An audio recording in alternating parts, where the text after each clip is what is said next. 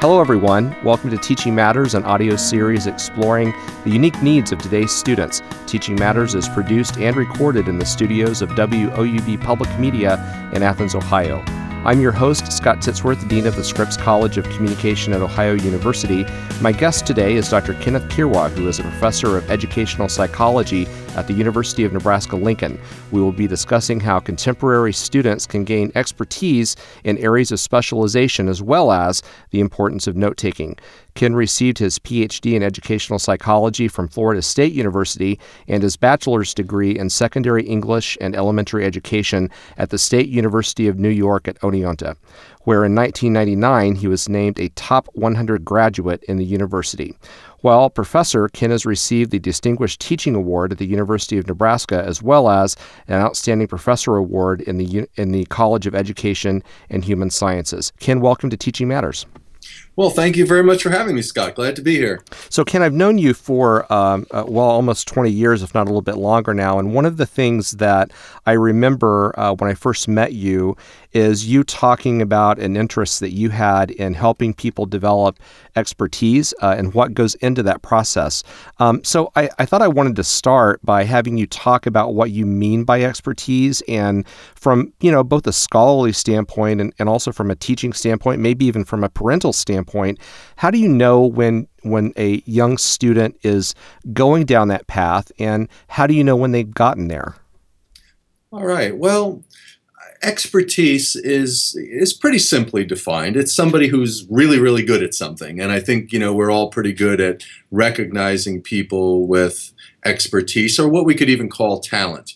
When we see Roger Federer on a tennis court, or we hear a Beethoven symphony, we say, oh my gosh, these people are clearly experts. Another word that I mentioned there was talent. And I think that word sometimes gets misused.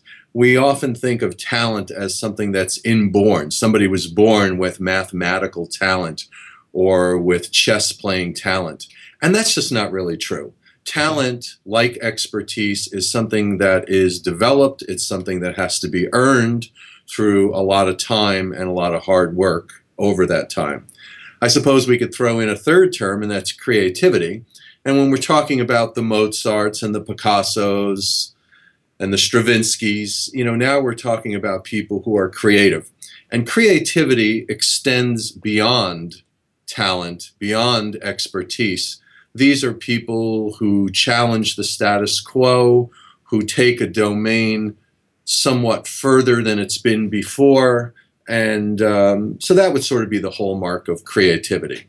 We often misuse that word creativity. We might think of somebody in preschool who, draws a wonderful picture, or we might think of a fourth grader who comes up with a nice solution to a problem. But that's not really what we mean by creative. We're really talking about somebody who extends a domain in a significant and important way. Now, do you think that the ability to develop talent, expertise, and creativity, all three of those maybe at the same time, is it simply a matter of putting time into something, or are there things beyond that's important? Well, time is huge. There's no way that you really become an expert in anything, and certainly not creative, without working diligently in an area probably for 10 or more years. That's sort of the rule of thumb, that 10-year rule. But, a lot of people can work at something and really not get very good at it at all. I might go out to the practice range, for a few hours a day and hit golf shots. But if I'm just hitting the same crummy golf shots time after time, and I'm not learning from my mistakes and I'm not improving, I'm not really gaining much expertise at all. So in addition to being motivated enough to put in the time, one needs to do things properly. And that's where having expert coaches or mentors or teachers comes in. You've really got to have, high quality training to get yourself to that kind of level as well. Mm-hmm.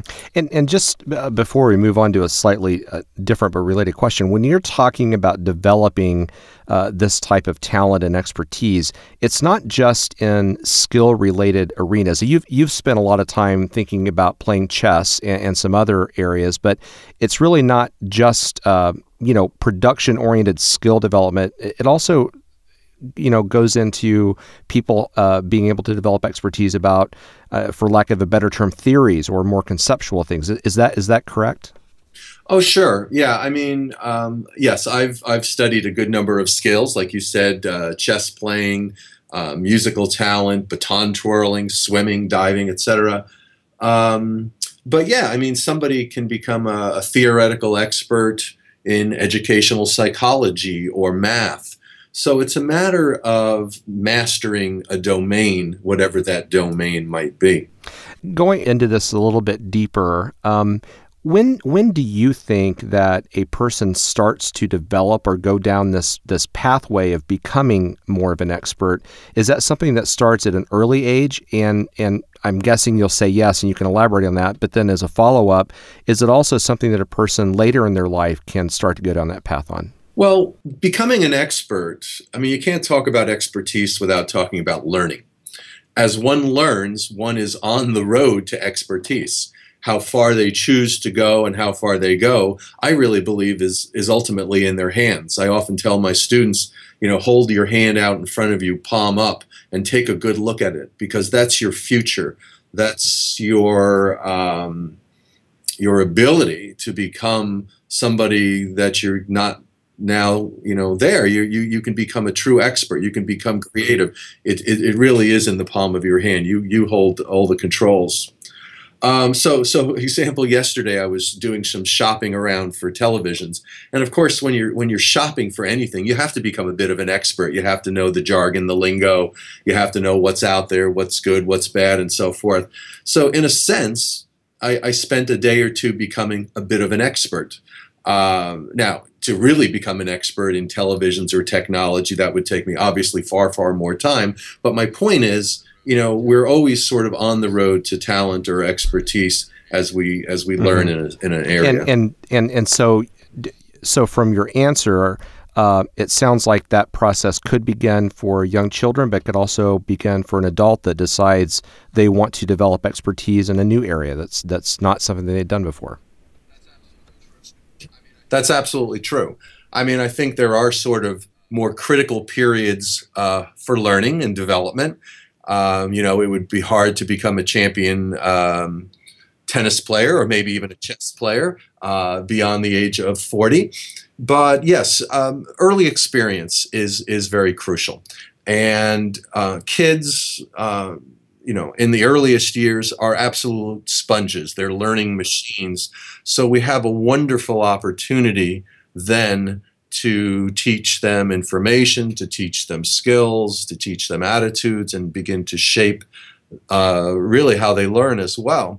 So one of the things I see in my research is that most of the people that we study who become highly talented did begin work in that area as youngsters. Very often they might have been 2, 3, 4, 5 years old as they first, held and spun a baton or, started moving chess pieces about or playing the piano. So having that head start helps. For one thing, it's just more hours, but for another thing, it's a prime time for learning. So, of course, you mentioned parents. Parents are crucial in this way because it's often in the home that a child is exposed to their eventual talent area. And it's often in the home early on that they have supportive parents who are, maybe taking them to concerts and playing music and, rewarding them for music playing and music appreciation. So, yeah, very often it starts early and very often it starts right in the home. One of the things that I'm really interested in, especially with our current crop of students that I tend to call the millennial and post-millennial students, is that unlike when I was growing up and you were growing up, our students now have so much access to information. So if I have, like with my daughter, for example, if she wants to develop expertise in an area like playing music or playing basketball, whatever you want to select as your example, she can go online and find so much information about that just would not have been accessible in an easy way for previous generations. So on one hand, the kids now have a ton of ability to understand, how to do things. But on another sense, it's in some ways more difficult for them because they have so much opportunity. How do you think that the rise of digital culture has sort of, made things available? I mean, what are the benefits and drawbacks of everything that's available online now in terms of this expertise development? Yeah, that's a great question. You're absolutely right. There is a wealth of information. I talked earlier about how important it is to receive instruction and proper instruction. And I can get online and in a few hours, like I said, become a bit of an expert on televisions. You mentioned basketball. There's all sorts of wonderful instructional videos about how to train, how to practice, how to hold the ball, how to make the jump shot, and so forth. So things that might not have been available to people, to kids in particular in the past, are highly available now. Let me give you chess as an example. My son is a champion chess player who's now 28 years old.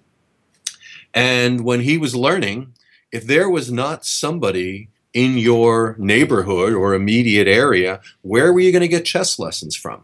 How were you going to learn about chess? One of the things we did was we found a Russian grandmaster who lived in New York, so my son would do telephone lessons. But it was pretty awkward because the chess master would have to set up a board where he is, my son would have to set up a board where he is. They couldn't see each other, they couldn't see each other's boards. They had to talk algebraically about where to move the pieces. It was very difficult, very awkward. Now they would get on the internet, they would share a common space. They would see the same board. Somebody could move the pieces with a click. With another click, they can reset them and move them again. He can get online and watch tournaments all around the world live. In an instant, he can watch games that were played in the last few days and click through them rapidly. So information that was difficult for him to access previously is super easy to access now. The downside is, we have to think about technology, that we can use it for good or we can use it for evil. And it's kind of always been that way.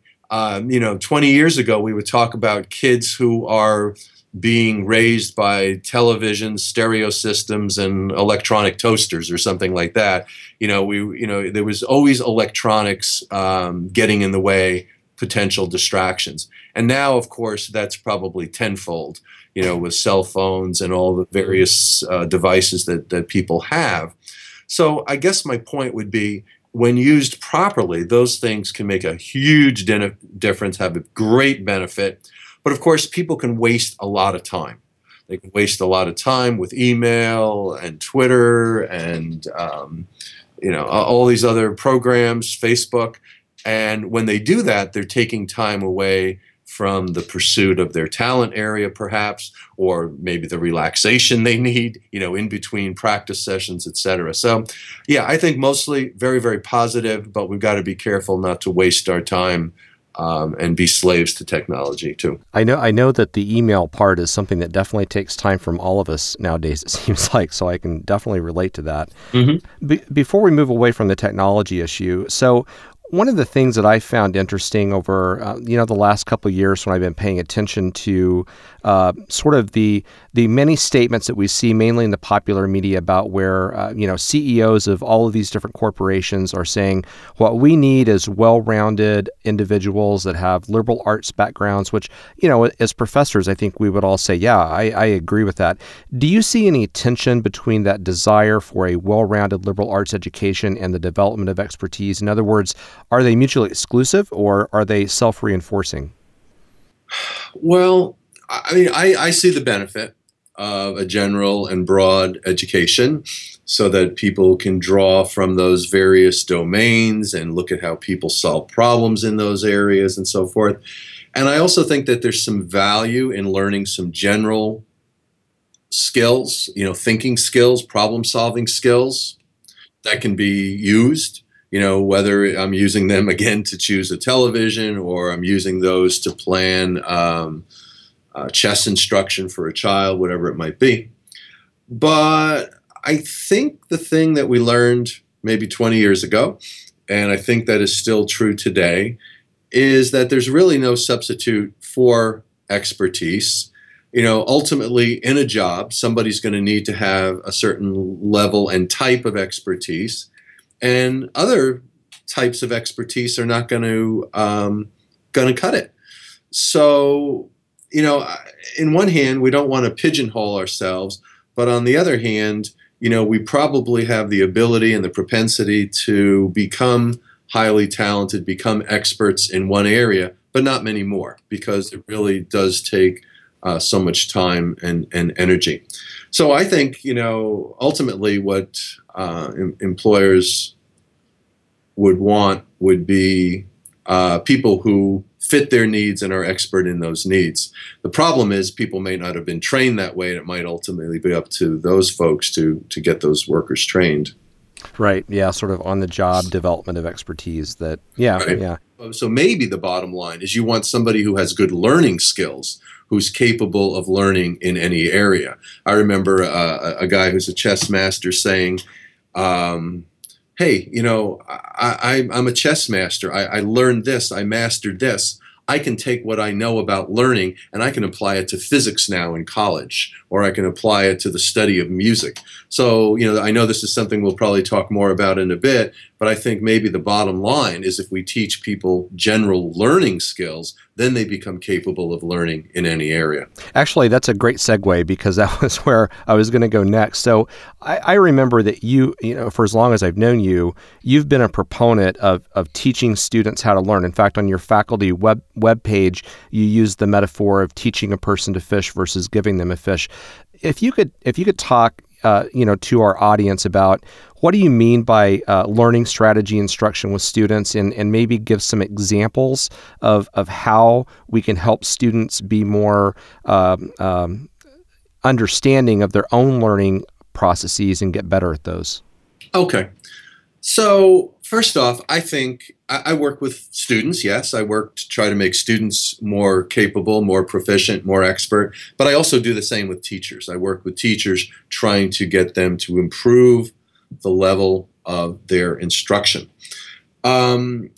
Now, when I say improve their instruction, I'm not necessarily talking about their knowledge of math or physics or history, their subject area. I'm talking about the pedagogy, the skills of teaching. So, for instance, what I would tell teachers is, look, we know that when students have organized information, it's easier for them to learn that information. It's easier for them to encode that into their brains, into their memory systems, which depend on a high degree of organization. So I think if you want to be a good teacher, you can't just throw information out there randomly, and you can't just organize things in outlines and lists, because we know that when things are organized that way, it's hard to see patterns and relationships.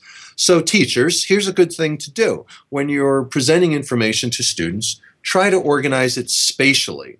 Try to create things like hierarchies and sequences and charts and tables and illustrations so that students can see the organization and the patterns inherent in that material.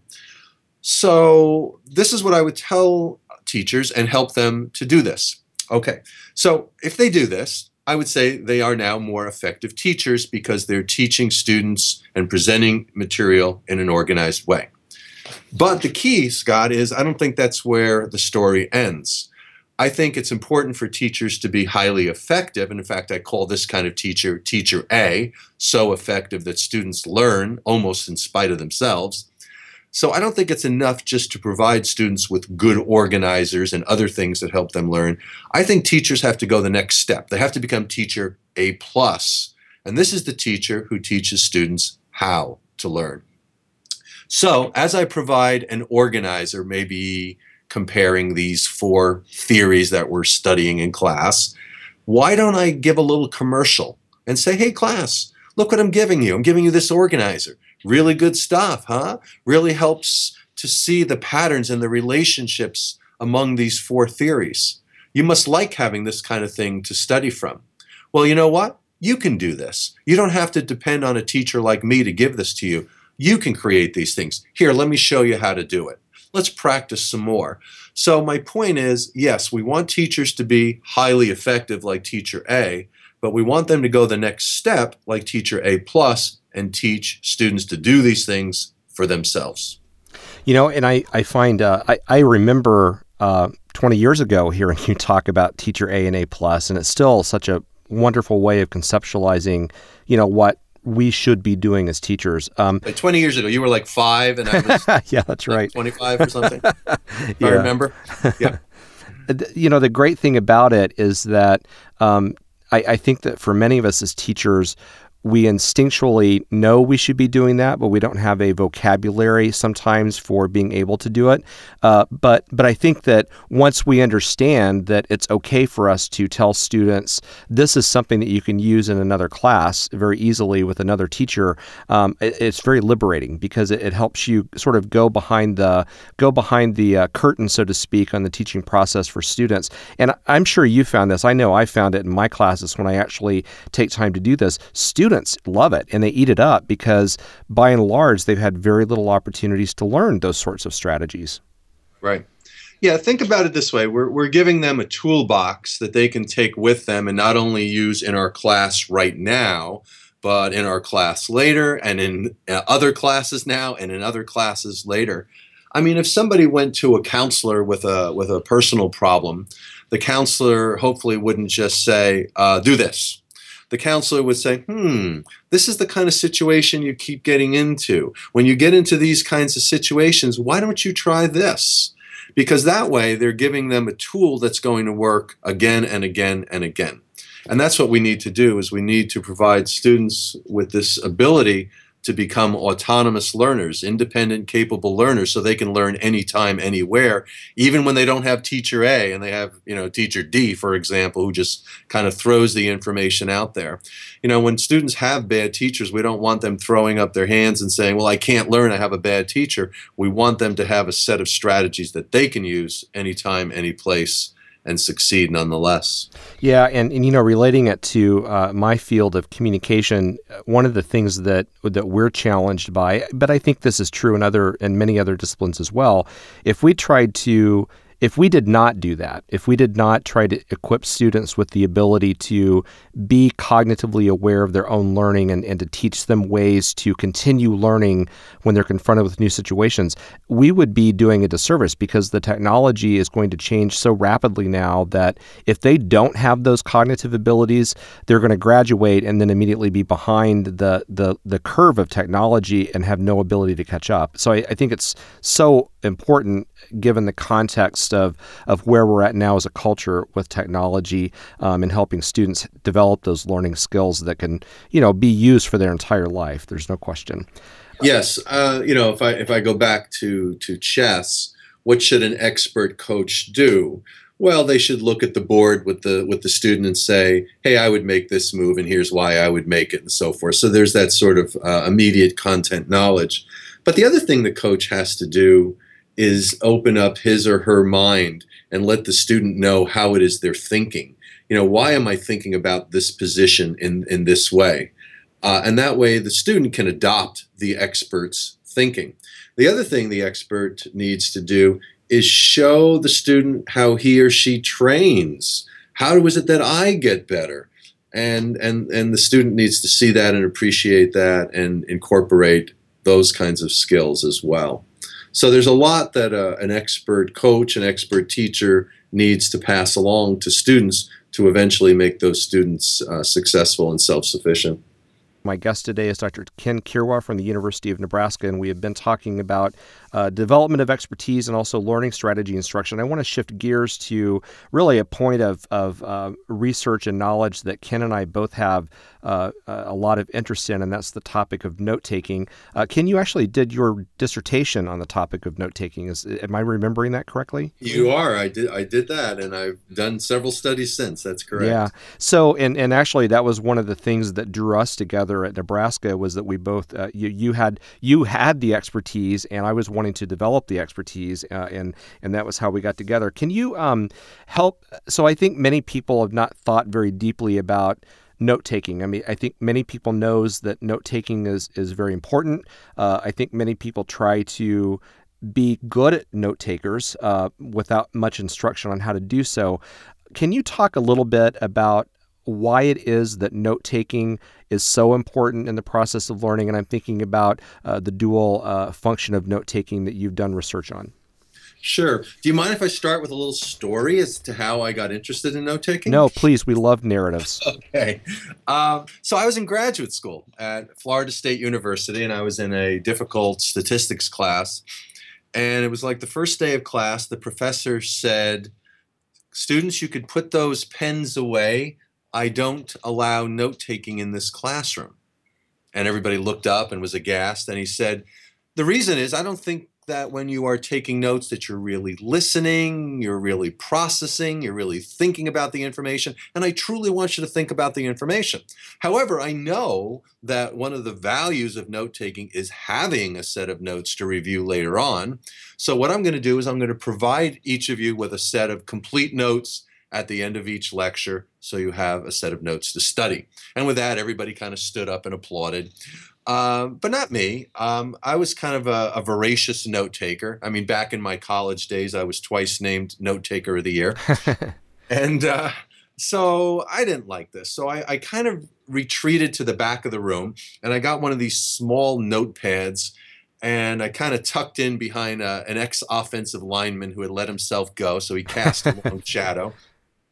And I kind of sat there behind him, and I kind of made a little alcove with my arms. And when the instructor wasn't looking, I would scribble some notes. And for the most part, this seemed to work pretty well, although I didn't really appreciate sitting in the back of the room. I was more of a front row person. And I remember one day the shadow seemed to come from a different angle. And sure enough, I look up, and behind me, there's the instructor. And he says, "Mr. Kiewra, are you taking notes in my classroom?" And I thought for a moment, and then I did the only thing I could do is I lied. I said, "No, I'm writing a note to a friend back home." He said, "Oh, good. I thought you were taking notes." So that kind of started it for me. And he became my advisor at Florida State University, and together we began a series of studies investigating note-taking, including the question, should students be taking their own notes, or is it adequate for them to get a set of notes from the instructor? So let me give you some of the bottom line findings about note-taking. One is it's important to have a good, complete set of notes. There's a high correlation between note-taking and achievement. So the more notes students have, the higher their achievement. The second thing to know is that students are pretty poor note-takers. Students on average record only about 1/3 of important lecture ideas. So they're missing 2/3 of the information in notes. Now that's pretty ludicrous because, I mean, if I were to give you my phone number and it's a 10-digit phone number and you write down 3 of those digits, you're in trouble. And it's the same sort of trouble I think students face when they take tests and they're studying for tests, but they don't have adequate information to study. So I guess another point to mention there is that there's only a 5% probability of recalling information on a test that did not appear in your notes. So with that backdrop, why might note-taking be effective? One reason might be the process of recording notes. So even if let's imagine there's 2 groups. One group that takes notes during a lecture and one that simply listens. And then at the end, we test those 2 groups, and we don't let anybody study anything. So what we're looking at there is the process, the activity of note-taking. Is that process useful? And the research here is actually kind of mixed.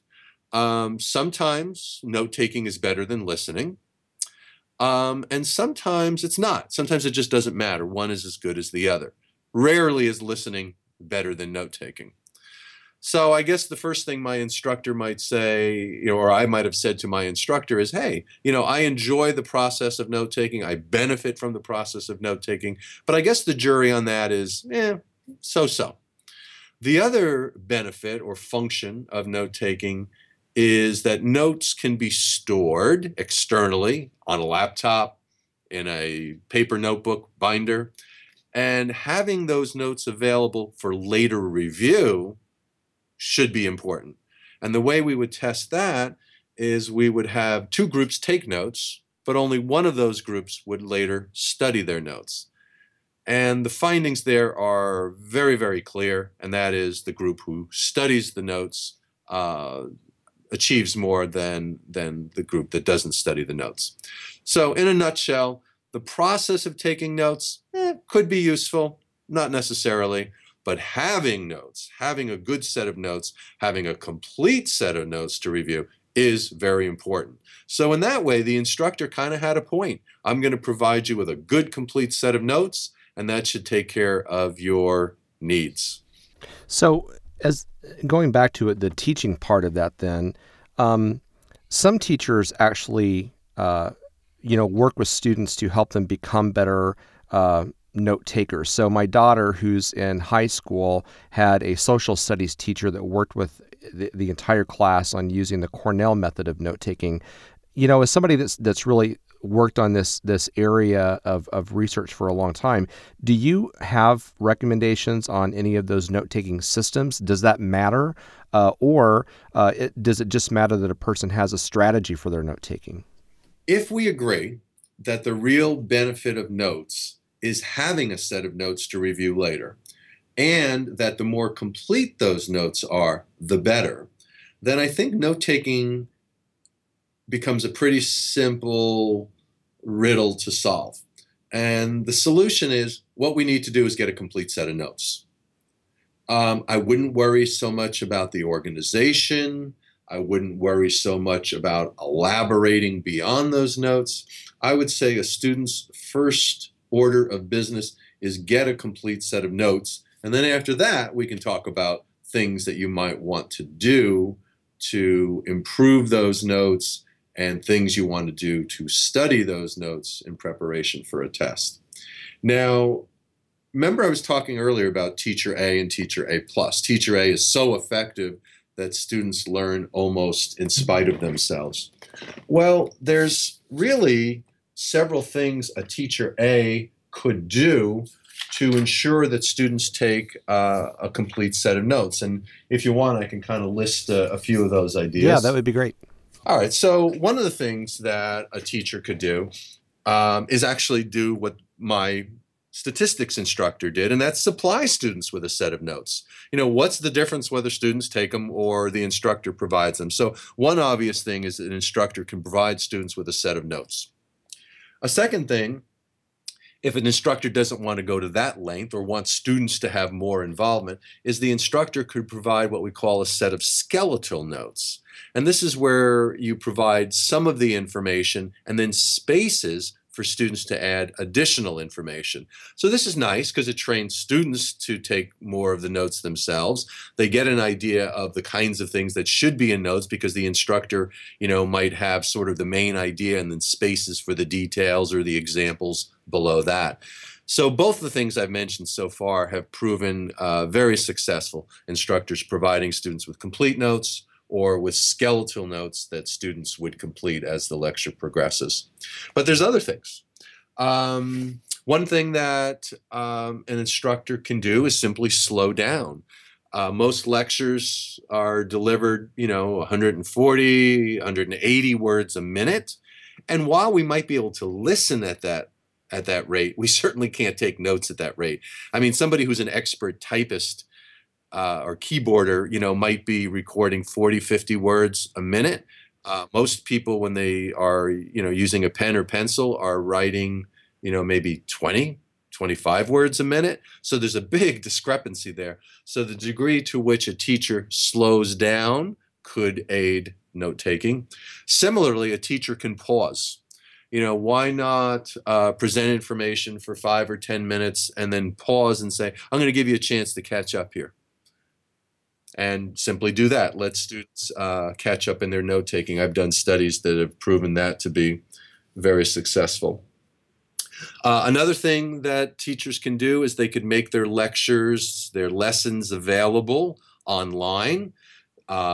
an auditory lesson so that students can re-listen to those things. Maybe not listen to the whole thing, but parts of it. Where maybe their note-taking faltered.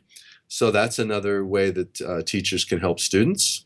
Of course, there's what you and I know a lot about, and that's providing cues to students.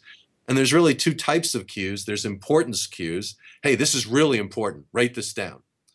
This is absolutely critical. Oh, you don't want to miss this. This is a key point. Or if teachers write something on the board, students get the idea, and all of a sudden, instead of recording 30%, they're recording 80 or 90% of what's on the board. And then the other kind of cues is what you and I studied, and those are organizational cues, where you kind of give students the coordinates of where you are in the lecture.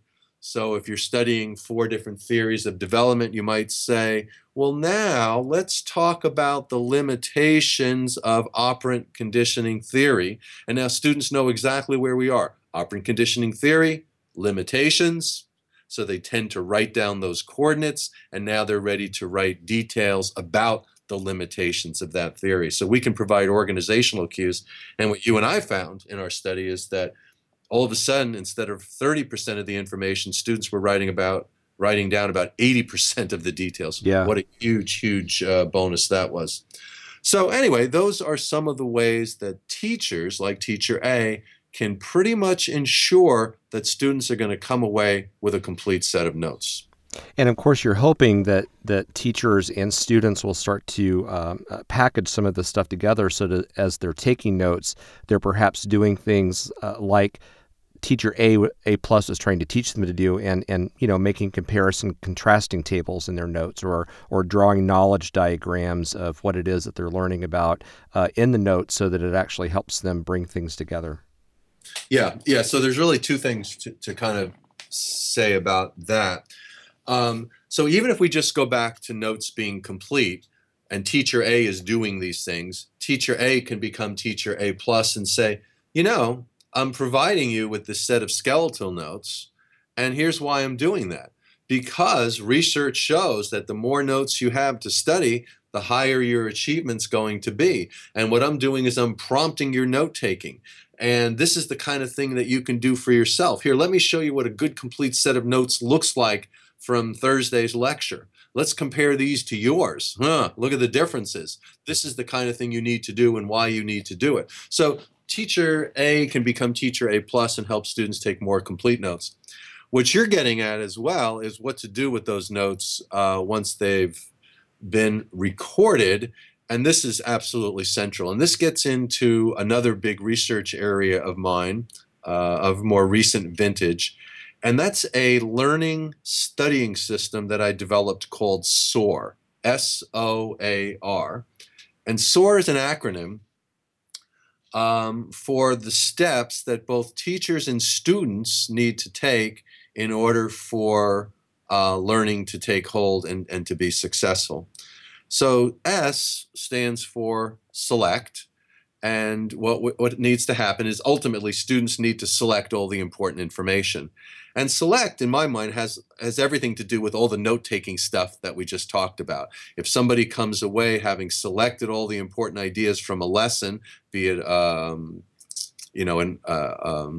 spoken lesson or a text lesson, doesn't matter, but they need to come away with all the key information. But that's really just the start. See, a lot of students think that's all I need, good set of notes, and now I'm just going to do what? I'm going to read those notes over and over and over again, and that's called studying, and that's ridiculous. So what do they need to do instead? They need to take that set of notes and go to the second step of SOAR, which is organize. So yeah, they need to create graphic organizers that show the patterns and relationships. So this is where they would create charts and matrices and hierarchies and illustrations and flowcharts and sequences that show the organization within the information. A stands for associate. And what you want to do is not just create these organizers because they look good. If I create an organizer comparing several different televisions, now I want to study that organizer and I want to look for associations. Oh, look at the association between this kind of TV and price, or this kind of TV and reliability. So you want to make those vital, critical associations. And then R in SOAR stands for regulate.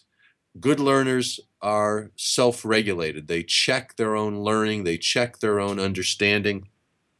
They never let the teacher be the first one to test them. They test themselves so thoroughly beforehand, there's nothing the teacher can ask them that they haven't already asked themselves.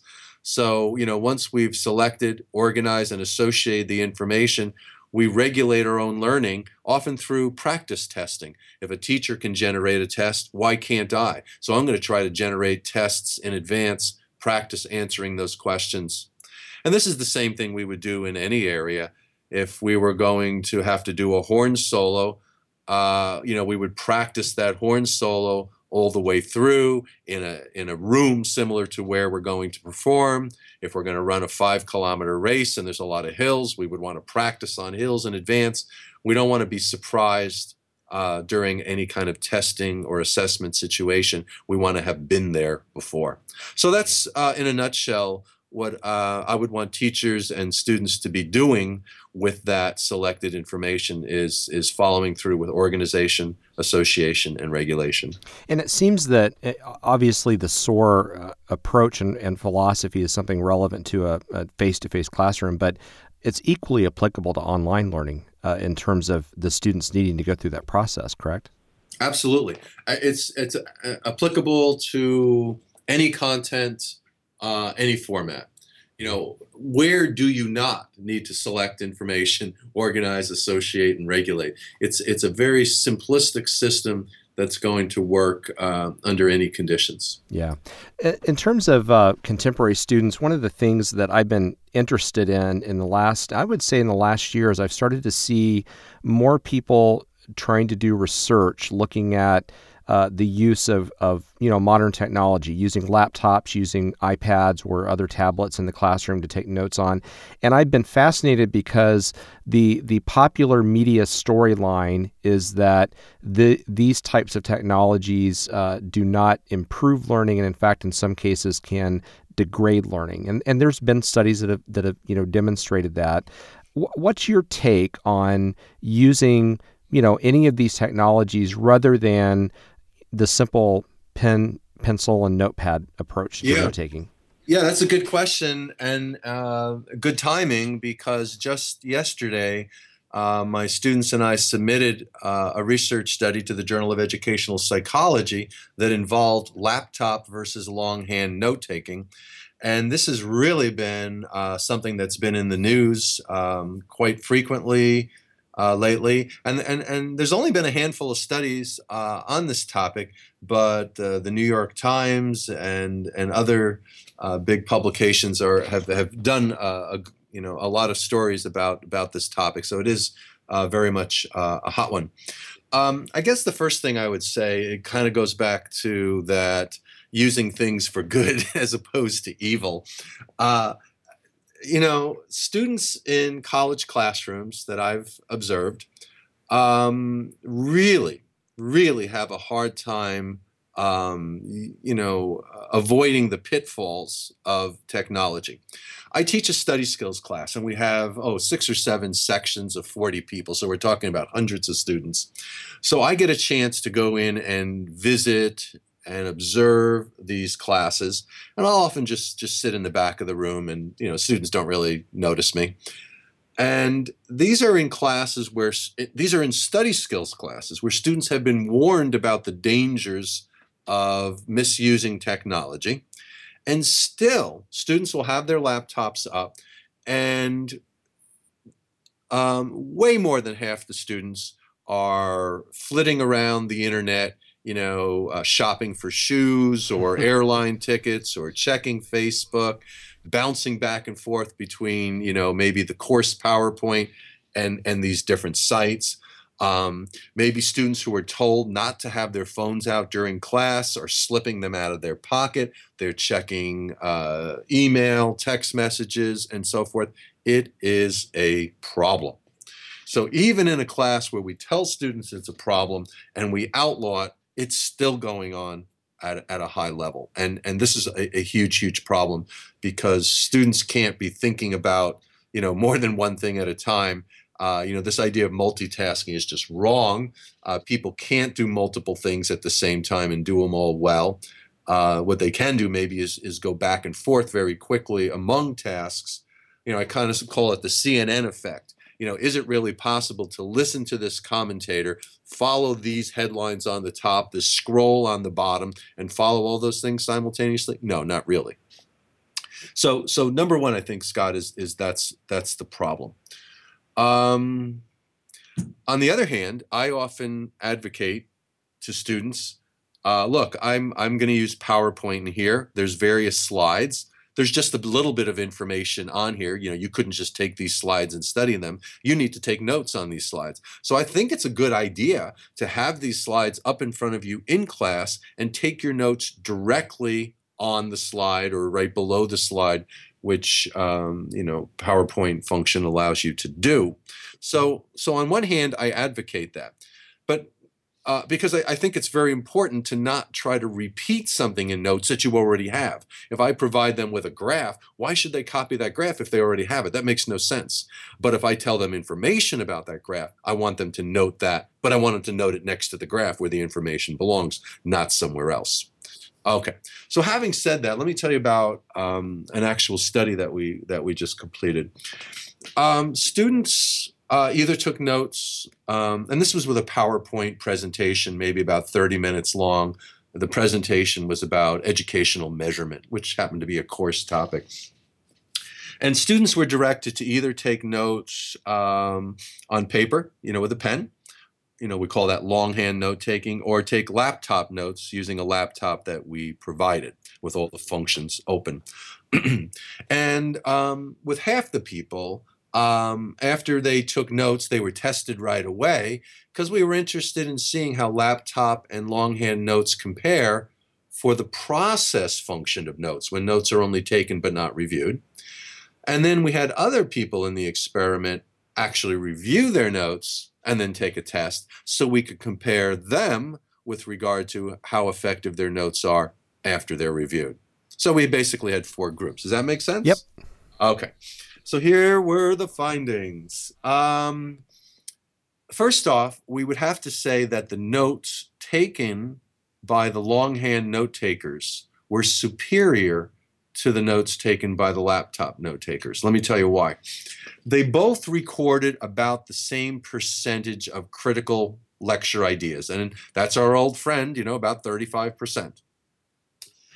But what the laptop note takers did was their notes were a lot more wordy. They used a lot more words to convey an idea. And not only were they more wordy, but they were more verbatim. They took on the task of note-taking as if they were like professional transcribers and basically were writing verbatim a lot of times what was said in the lecture. So what that would mean is that they're really not thinking about the information. They're really not processing at any kind of deep level. They're basically just transcribing notes. Okay. Meanwhile, the longhand note takers used fewer words to express an idea. They used more of their own words, more paraphrasing. So, they're thinking about the information a little bit more. And they used more signaling in their notes. Drawing arrows from here to there, bolding things, starring things, etc. They used more signals. The other thing that we looked at in particular is we had a lot of images in this lecture, graphs, for example. And this is what we expected would happen. The laptop note takers recorded none of these things, right? Because how could they? I mean, they just didn't really have the technology to do it that quickly. Meanwhile, the longhand note takers are, sketching out these graphs and images. All right, so we think that, number one, better notes on the part of the longhand note takers. So how did this play out in terms of achievement? In the short run, when there was no review, there was actually a little bit of a benefit for the laptop note takers. They actually outscored the longhand note takers a little bit across a variety of tests that we had. When it came to a test that followed a review period, however, this is where the longhand note takers really shined. they outscored, achieved more than the laptop note takers.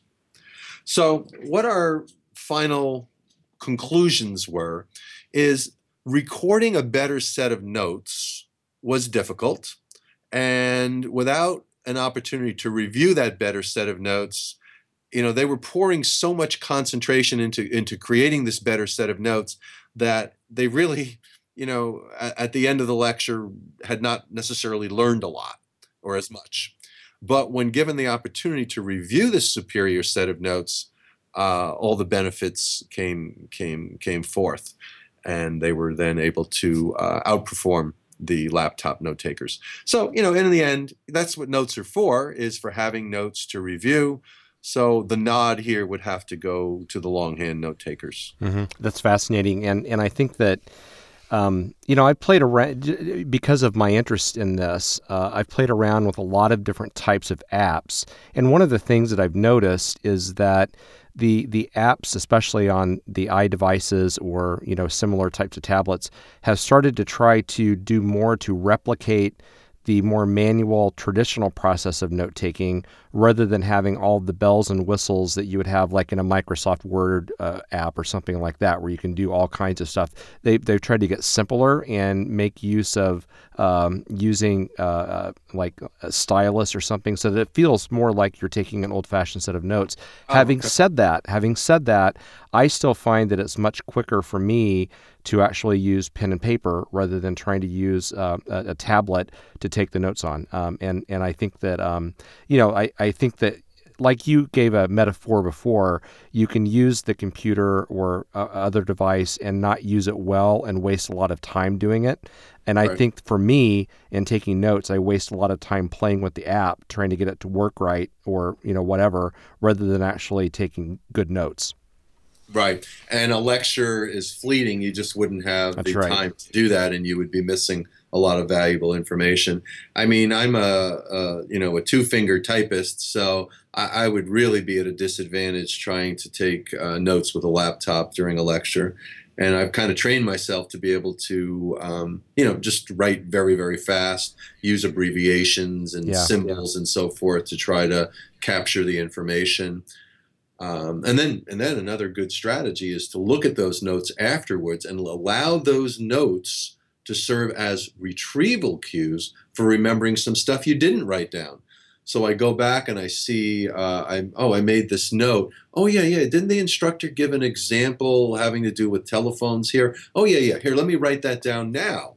So, that's another good strategy that students and teachers can use, is going back and revising notes. But I'm with you. All the bells and whistles and so forth can be things that slow you down. When it comes to production, if we were trying to create an optimal set of notes, then we'd want those devices at hand. But in a pinch, in a short time frame, they're likely to interfere. Yeah, I agree. Now, I have had some luck with taking handwritten notes and then finding a way to get them into a digital environment like Evernote or Dropbox or something like that, simply by taking a picture of them. And so sometimes that's a strategy that I think is effective for people, so that they have a safe way of keeping those notes, and maybe combines the best of both worlds. One other thing that I've done as a result of learning from you and thinking about some of these things, when I get to the end of a class period,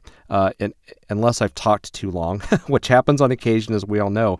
But if we get to the end of a class period and I have 5 or even 10 minutes left, a lot of times what I'll do is have students talk with each other about the notes that they've taken, and maybe even go so far as to quiz one another at the end of the class period, for that reason that you just suggested, so that they can say, oh, okay, my notes in this one area weren't nearly as complete as I thought they were, because Adam sitting next to me got those in his notes and I don't have them in mine, so I can't answer that question. So let me get that stuff from Adam so that I have a more complete set of notes. I think that's a really great strategy for teachers to use, again, to help their students take a better set of notes. Yeah, that's a study that just was published in the last year that I did. And oddly enough, it was one of the first to ever look at revision. In the first experiment, we had students either recopy their notes, which students tend to do, kind of a mindless activity, or go in and try to revise their notes, make them better, make them more Mm-hmm. complete. And the results were pretty straightforward there. The revisers did end up with more notes and with higher achievement. And in the second study, we kind of did what you were hinting at. We had everybody revise, but we had some people revise one time at the end of a lecture, versus we had another group revise 3 times throughout the lecture. So in the end, they both revised for the same amount of time, but one group got to do it periodically. The other variable in the study was whether people revised by themselves or revised with a partner. And this is kind of what you were getting at there. When they revise with a partner, they're able to look at one another's notes and say, hey, I didn't get that, let me write that down. But they were also able to sort of reconstruct together. Hey, yeah, wasn't there an example for that? Yes, oh yeah, and there was another detail here. Yeah, what is that? Good, let's get that detail down. And so in the end, as we expected, the best was the best of both worlds, that it was good to revise, and it was good to revise throughout the lecture and with a partner. And when people did that, they ended up with a much more complete set of notes, and they ended up with higher achievement. Very good. Last question for you, Ken. We've spent a lot of time talking about teachers. What advice would you have, related to some of these issues for parents that maybe are not trained in pedagogy like you and I and other teachers are? What should parents be doing with their kids to help them become better learners and sort of give them a leg up? So is there a parent A+, like there's a teacher A+? Wow, yeah. That's a good question to end on. I'm taking a sabbatical next spring, and I hope to put together sort of the answer to that question. It's going to be a book for parents on how to develop talent. Talent could be, chess or music, but it could also just be academic talent. The focus of my talent studies has really been on the parents. In a few studies, we've talked to the talented individual directly. We've talked to, people like Bonnie Blair, who's, a many-time world champion Olympic speed skater. But in most of the studies, we're talking to parents to try to find out what their role has been in the development of talent. And in a nutshell, we're finding out that there's no way the kids could have done it on their own. Behind every talented child is a parent, just sort of pushing and pulling the right switches. One of the things we find is that, these are not the tiger parents who are doing it to, achieve their own fame, but they're parents who have kids who've really caught a bug, who are really interested and motivated about something, and the parent is just sort of feeding that habit. And it's also, if we can equate it with special education, some kids have some very definite special needs that cannot be ignored, but kids that are highly talented do too. They need some special resources and attention as well. So, so what are we finding is we're finding that parents are fully committed right along with the child. They commit as much as the child does. They're not driving the bus. The kid is, but they're, supplying all the fuel, all the gas, and making sure the bus is clean and ready to go. So they're doing some extraordinary things. We've seen parents of baton twirlers who are building great rooms on their house. So the kid has an indoor place to practice. We've seen parents who are flying halfway across the country on a weekly basis, so their child can have music lessons with just the right instructor. We've seen baton twirlers who travel across the country for lessons or invite coaches to their houses, to their homes for weeks, and so that they can get the kind of instruction they need. So, and these are not just all wealthy people, too, that can afford this sort of thing. In many cases, there's incredible sacrifices going on in the home so that the child can get the instruction they need, can get to the places they need to go. We even see families who get uprooted and move to another part of the country because that's just sort of the center of excellence for downhill skiing or figure skating or whatever it might be.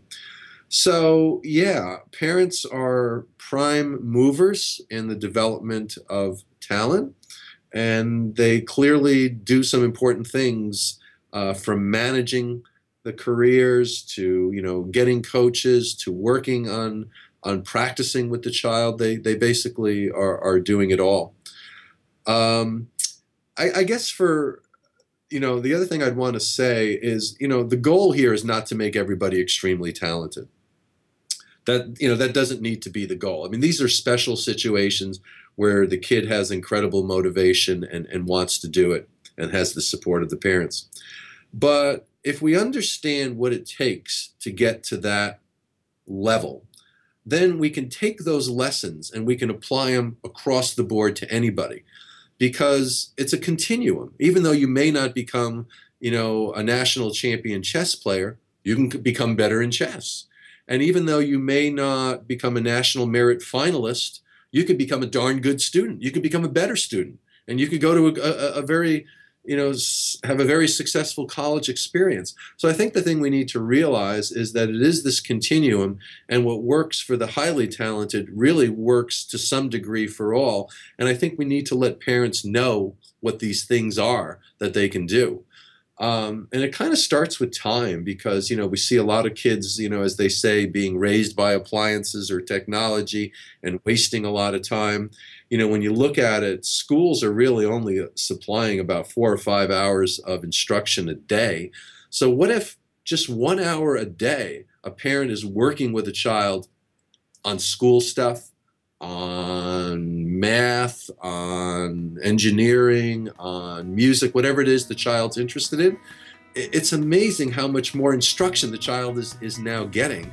So I think parents have to realize that they can and do play a vital role in a child's education, in a child's talent development. And I think we just got to get that word out there, that behind every successful child and behind a lot of learning are parents who are doing this sort of work. It's a great message to end on. Ken, thank you so much for being a guest on this program. Thank you so much for having me, Scott. I enjoyed it. And thank you to the listeners for being a part of Teaching Matters, produced by WOUB Public Media. You can always listen at WOUB/perspectives. Our audio engineer today is Adam Rich, and I'm Scott Titsworth. Special thanks to Timothy Vickers of Ohio University's Center for Teaching and Learning for his assistance in producing this program. On behalf of WOUB Public Media, thank you for listening and have a good day.